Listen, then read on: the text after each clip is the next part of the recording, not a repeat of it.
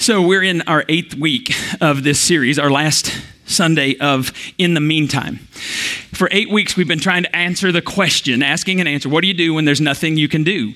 My parents and my sister are gone. What do I do? I can't do anything about that. Maybe your marriage has ended. Maybe your job has ended. There's something you can't do anything about. What do you do in those times? In week 1, we looked at John the Baptist. And John the Baptist was in prison in a dungeon on the edge of the kingdom.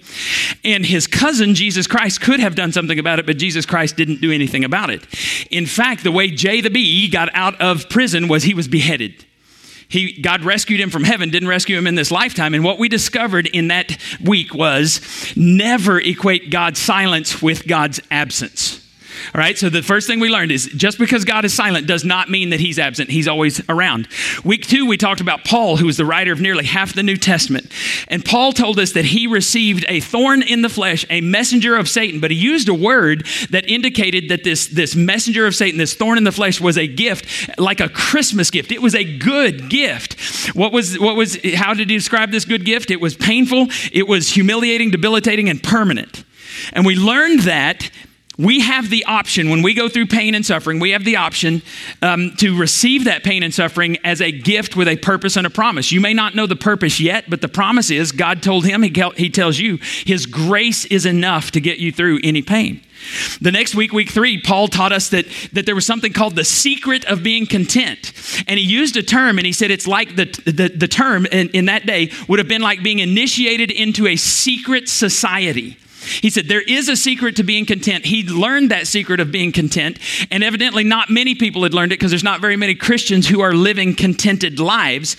And he said, you can learn it, and I challenged you at the end of that service to pray this prayer. I can't, he can through me. Week 4, we watched the video Fruitcake and Ice Cream, Louis Giglio's sermon. And the reason it's fruitcake is because a complete atheist had a roommate who was a Christian, a fully devoted follower of Christ. And she... Whenever she called her fruitcake because she was fully devoted follower of Christ. She said, you're a nut, you're a fruitcake. So she wrote about her in her journal. If you haven't seen it, you can look it up on YouTube. It's called Fruitcake and Ice Cream. The reason it's ice cream is because every time fruitcake came in and the atheist was having a difficult time, she'd pull out a carton of ice cream and the two of them would sit there and eat it. And we learned this, never underestimate the power of God's grace. Because this girl called Fruitcake showed grace, and in a span of a little over 2 weeks, this atheist becomes a Christ follower because Fruitcake showed her grace. So never underestimate God's grace, the power of God's grace when someone is going through a difficult time and you are the one who shows them grace. Week 5, we saw Jesus' disciples asking him, who sinned that this man was born blind, his parents or him? And Jesus said, neither.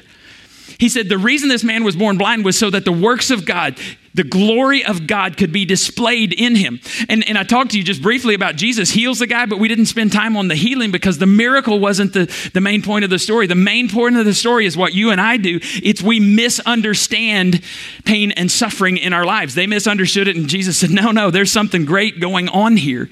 And so when you focus on what's wrong, you miss what God is making right. And God is making stuff right all the time. Now, we said in the beginning it was perfect. Everything was good. In the end, it'll be perfect again. In the meantime, though, God's doing some stuff. You just don't see it.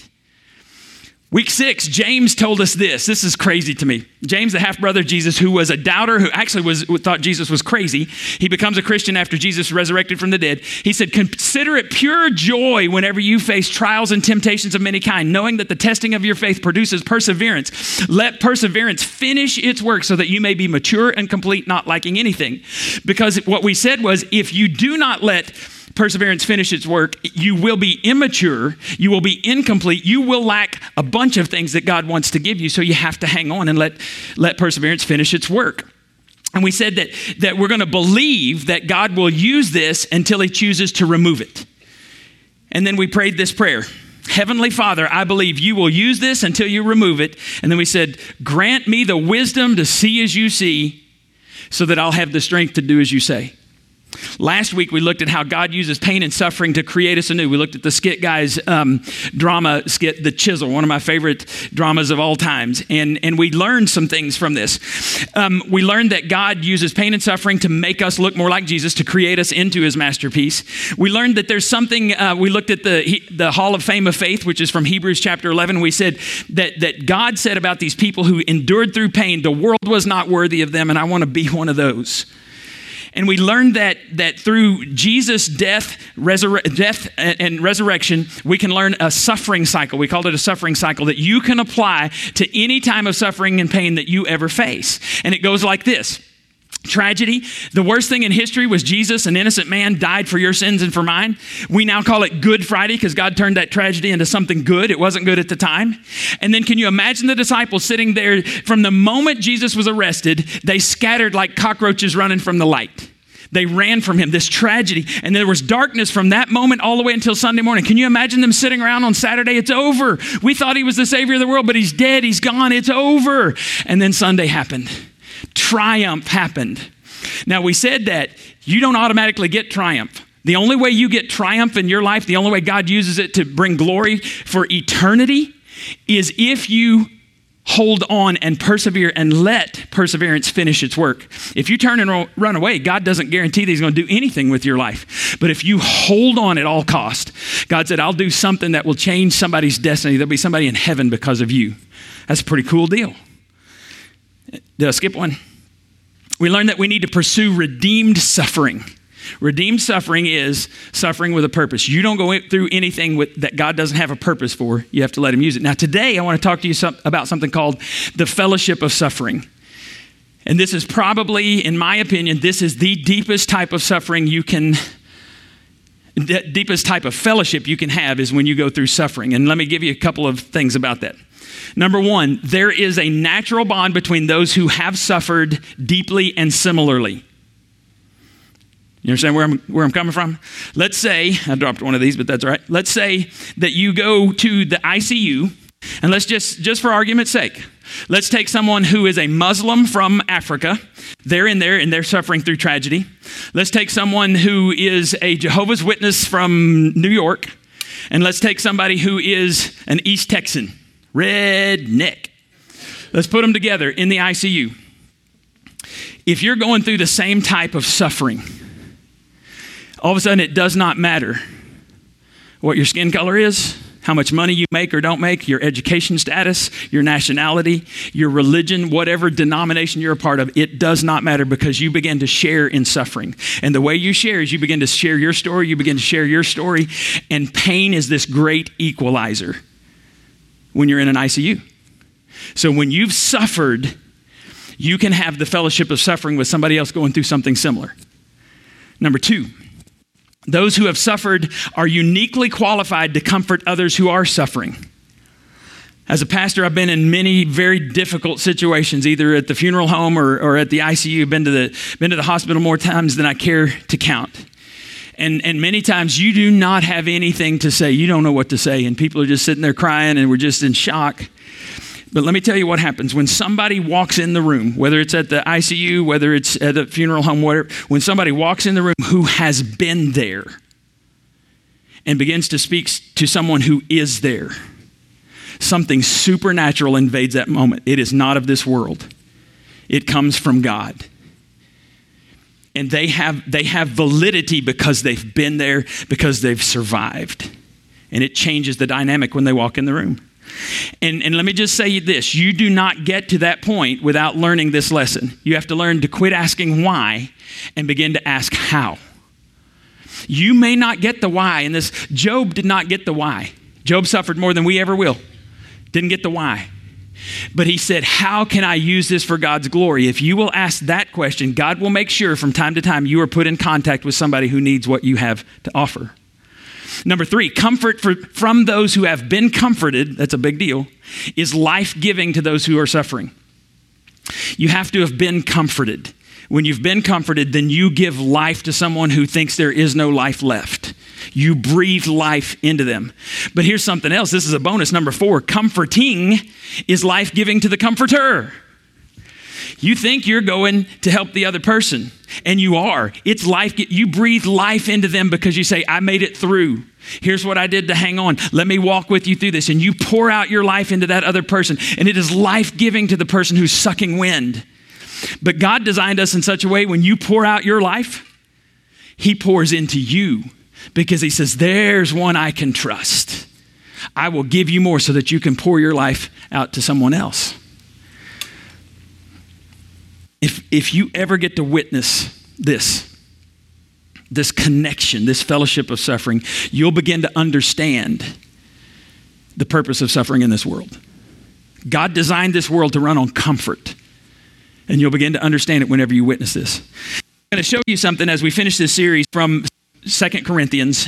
This was Paul's second letter. The reason it's called 2 Corinthians is because we have two letters that Paul wrote to the church in Corinth. First one that we have is called 1 Corinthians. There's actually one we don't have, and God decided we didn't need it for some reason. So we have the second one we call 2 Corinthians, not 2 Corinthians, if you remember anything. Corinthians. I just thought I'd mention that. I want you to see what Paul says in verse 3. 2 Corinthians 1, verse 3. Praise be to the God and Father of our Lord Jesus Christ, the Father of compassion. He's the daddy who hurts with. Compassion means to hurt with. He said he is the Father who hurts with, and the God of all comfort. He's the source of comfort. Now, this is really interesting to me because Paul hated Christians, tried to kill them, tried to wipe them off the face of the planet before he became a Christian. Paul was the most religious rule follower on the planet. He gives us his resume, and he is the most religious person. But being a religious person didn't make him grace-filled. It didn't make him kind. It didn't make him compassionate. It didn't make him a comforter. In fact, it made him judge people. He was proud and arrogant, and nobody wanted to be around Paul. But when he became a Christ follower, all of a sudden he starts talking about relationships and not rules. And he said, let me tell you something about my Father. He is the Father who hurts with, and he's the source of all comfort. This is radical. The reason this is so radical is because 12 chapters later in this same 2 Corinthians, Paul tells us about the thorn in the flesh that I mentioned to you earlier. And let me just remind you about the thorn in the flesh. It was painful. It was humiliating. It was debilitating. It was permanent. And Paul said, the God who allowed me to go through that is the daddy who hurts with, and he's the source of all comfort. That's remarkable to me.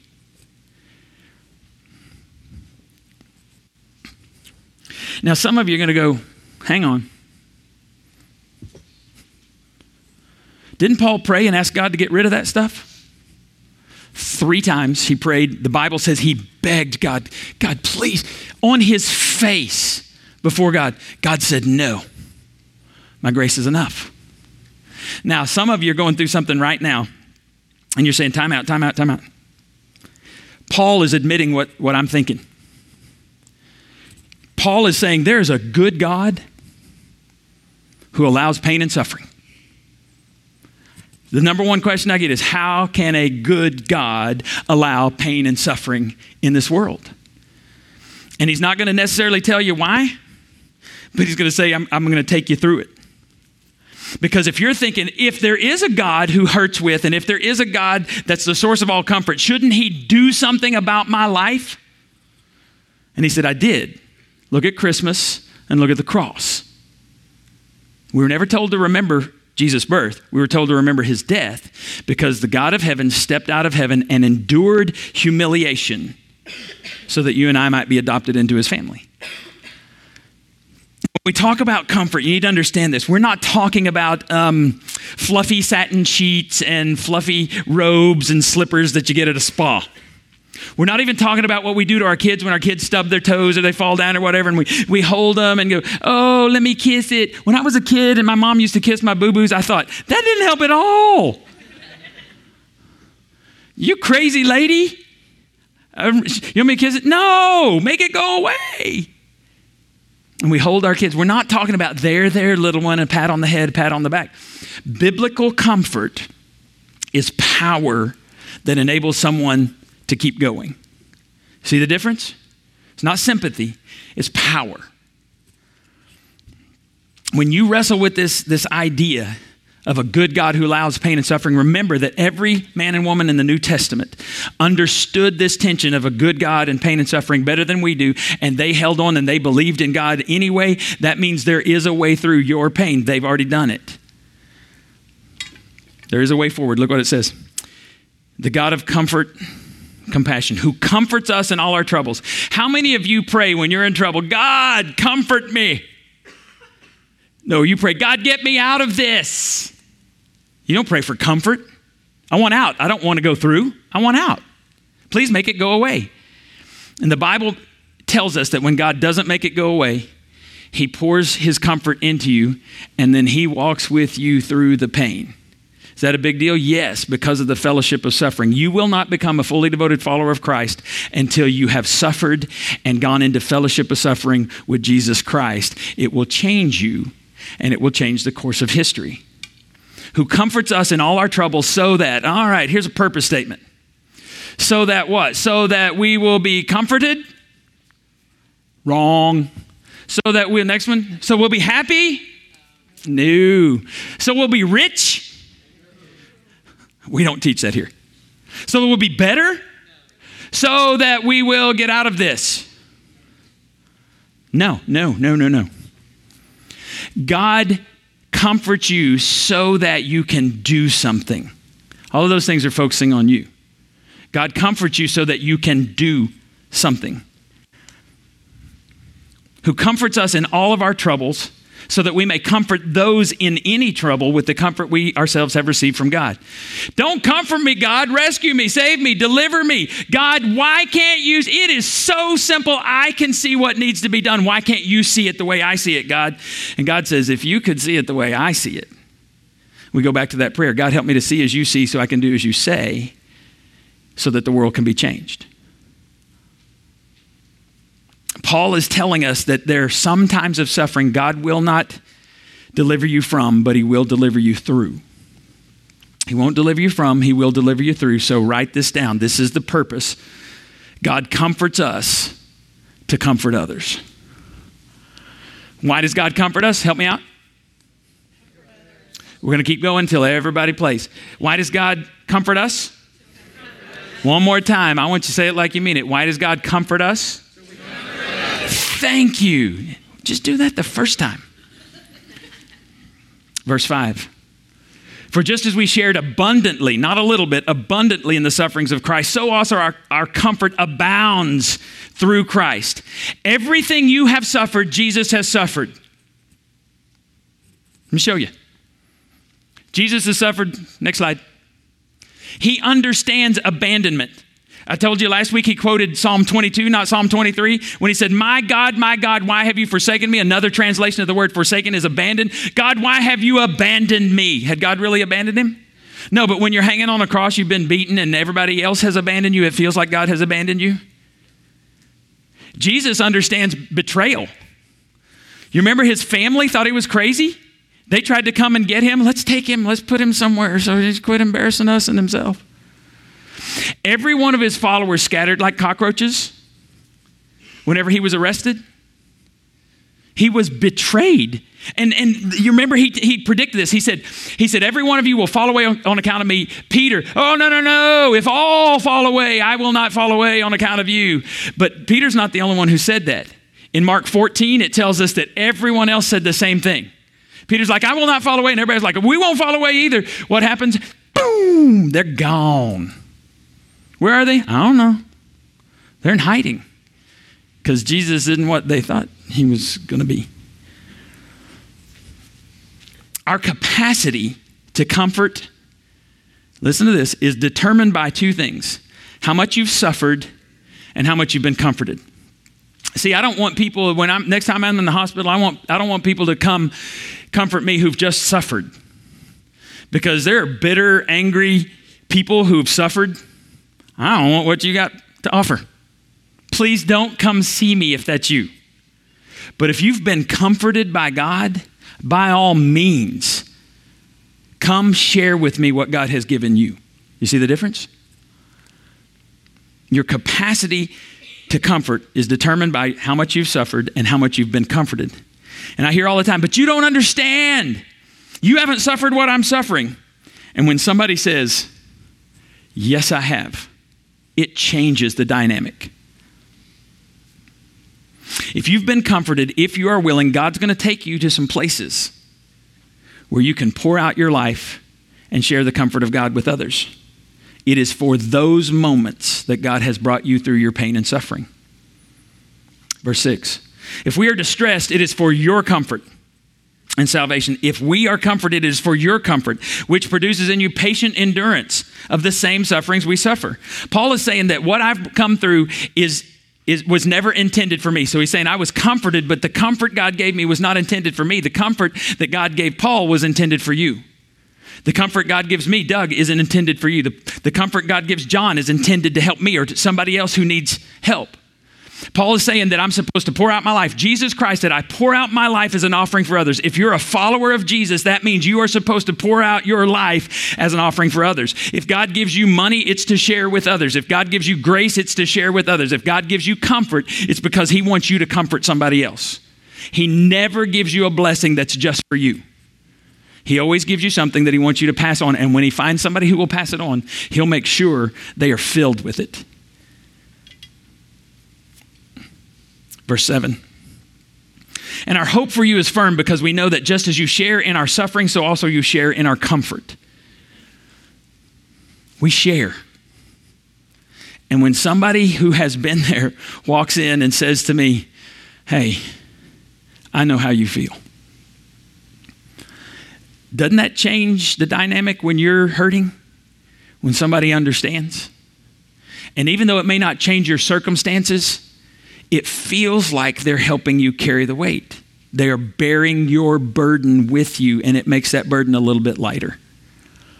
So let me read you verses 3 and 4 without stopping, now that we've kind of broken it down. Praise be to the God and Father of our Lord Jesus Christ, the Father of compassion, the God of all comfort, who comforts us in all our troubles so that we can comfort those in any trouble with the comfort we have received from God. So what do you do in the meantime when you're stuck? You comfort those who need it.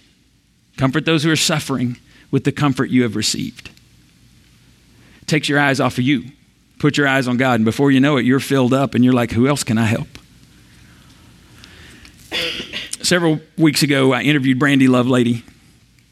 And I knew a lot about Brandy. I knew her the first time she came to our church, and then some stuff happened in her life. She walked away, and I interviewed her on stage, and I've asked permission to share this, but I did not know when Brandy walked back. I remember the day she walked in the door back here. I remember when she came in, and I remember the reception she got. She'd been away for a couple of years. I didn't know that she had turned her back. I knew she turned her back on God, but I didn't know what all was going on. There were drugs involved and alcohol, and there was an instance where she was raped and beaten and taken out in the woods and left for dead.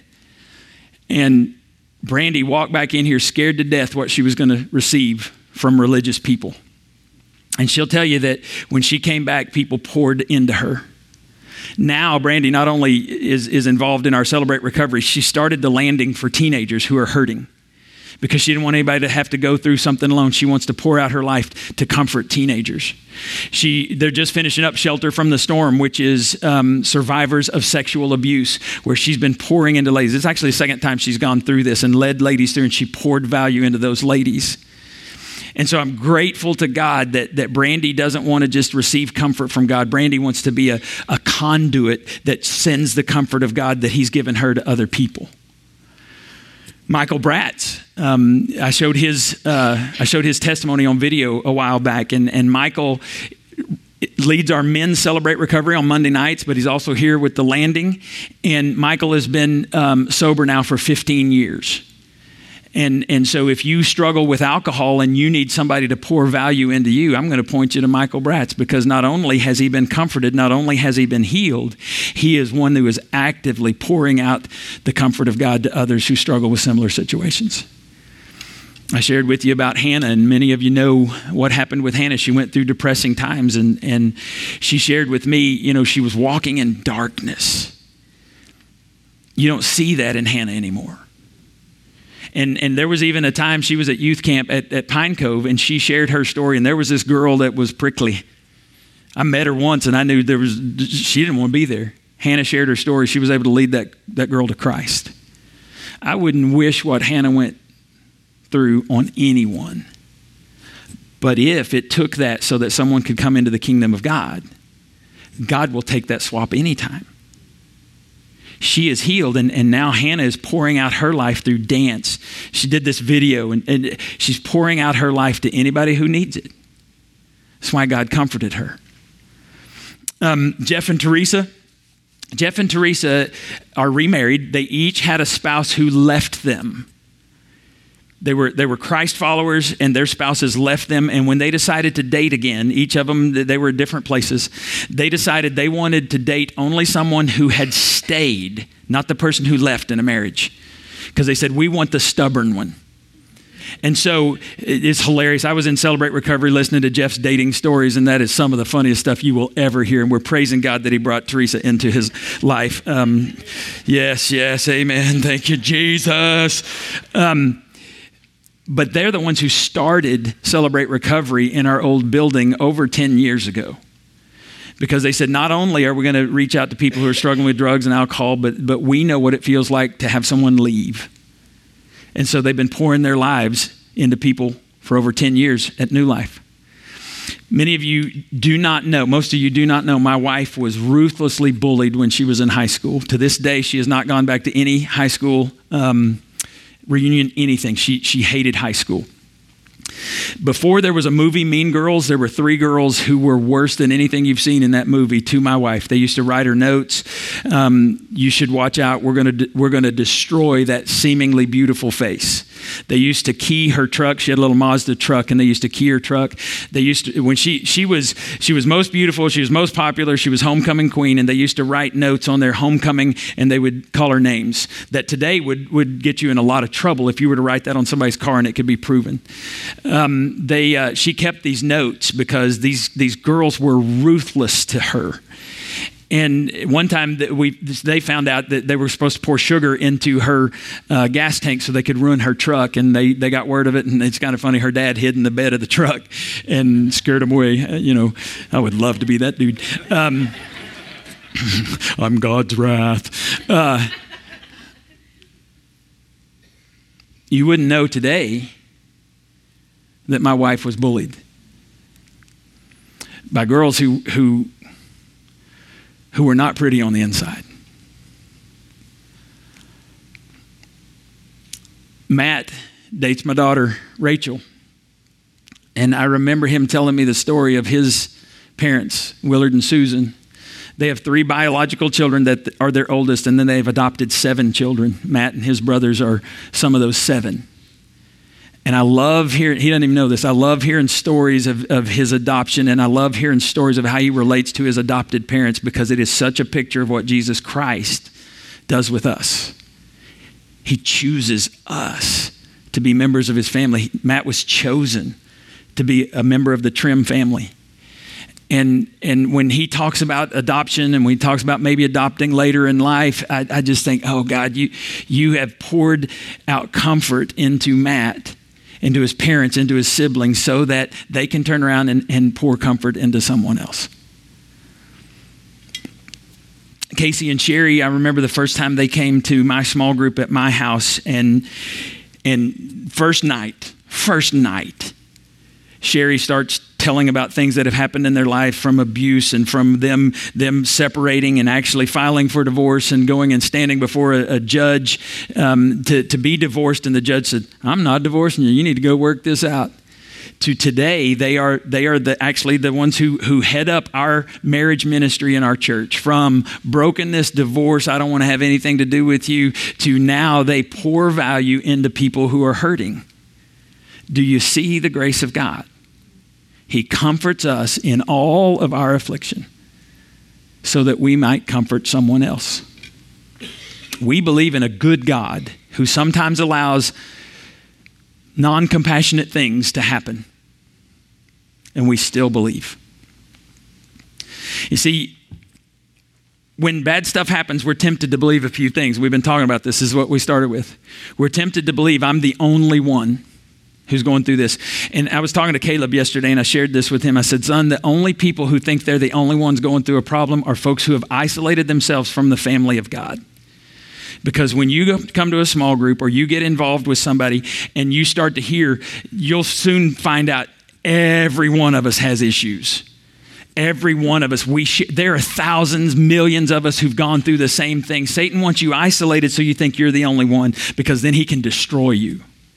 But when you come and you start, I'm not the only one. He was sharing with me about this young lady, and she found out she wasn't the only one, and it gave her enough energy to make it through the next day. I'll never be happy again. Satan wants you to believe that. Nothing good can come from this. There's no reason to continue living. But when God comforts you, he turns all of that into this. I'm one of many. I can be happy again when God uses me. Something good can come from this because God comforts me so that I can comfort somebody else. There is always, always, always a reason to continue living, because you do not know what God is doing, and you do not know whose story you can impact for all of eternity if you'll just hang on. So I'll read you one more verse. Being confident of this, that he, God, who began a good work in you, will carry it out to completion until the day of Christ Jesus. He's not done yet. So we're going to finish like this today. I have a bunch of thimbles up here. I've got more. I'm going to put them up here because this is kind of the symbol. I can't stand rap when they just cymbal, thimble, tremble. Anyway, I have thimbles up here that are a symbol of your life. And I want to challenge you to I'm going to play a song for you, and you can go. You can leave. This is actually the dismissal song.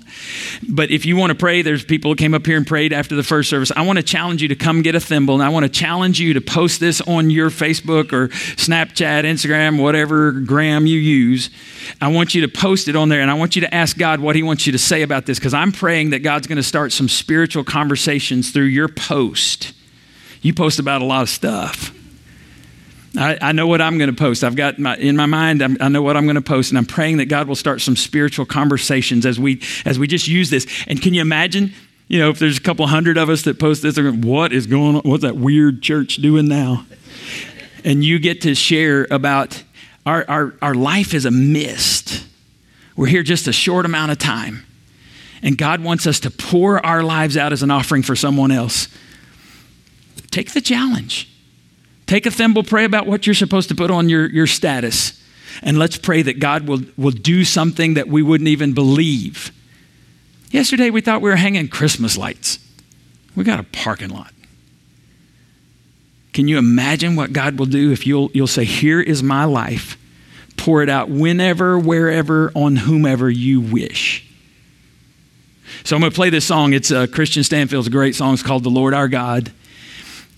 We have baskets at the back for your offering, for your registration cards. Write something on there you want me to pray about, or something that God has taught you in this series. Write that on there. We have the bagel basket, and because of the bagel basket, we were able to pay cash for a new parking lot we didn't even know we're getting. You know what to do with those. In here, I just want you to come and get one, pray, come get one, leave, whatever you need to do. But as we listen to this song, this is dismissal. So if you need to go get kids and go on. But if you want to stay in here a while, stay in here a while. So when you're ready, you come get a thimble and pray about what God wants you to use, how he wants you to use that. Go ahead.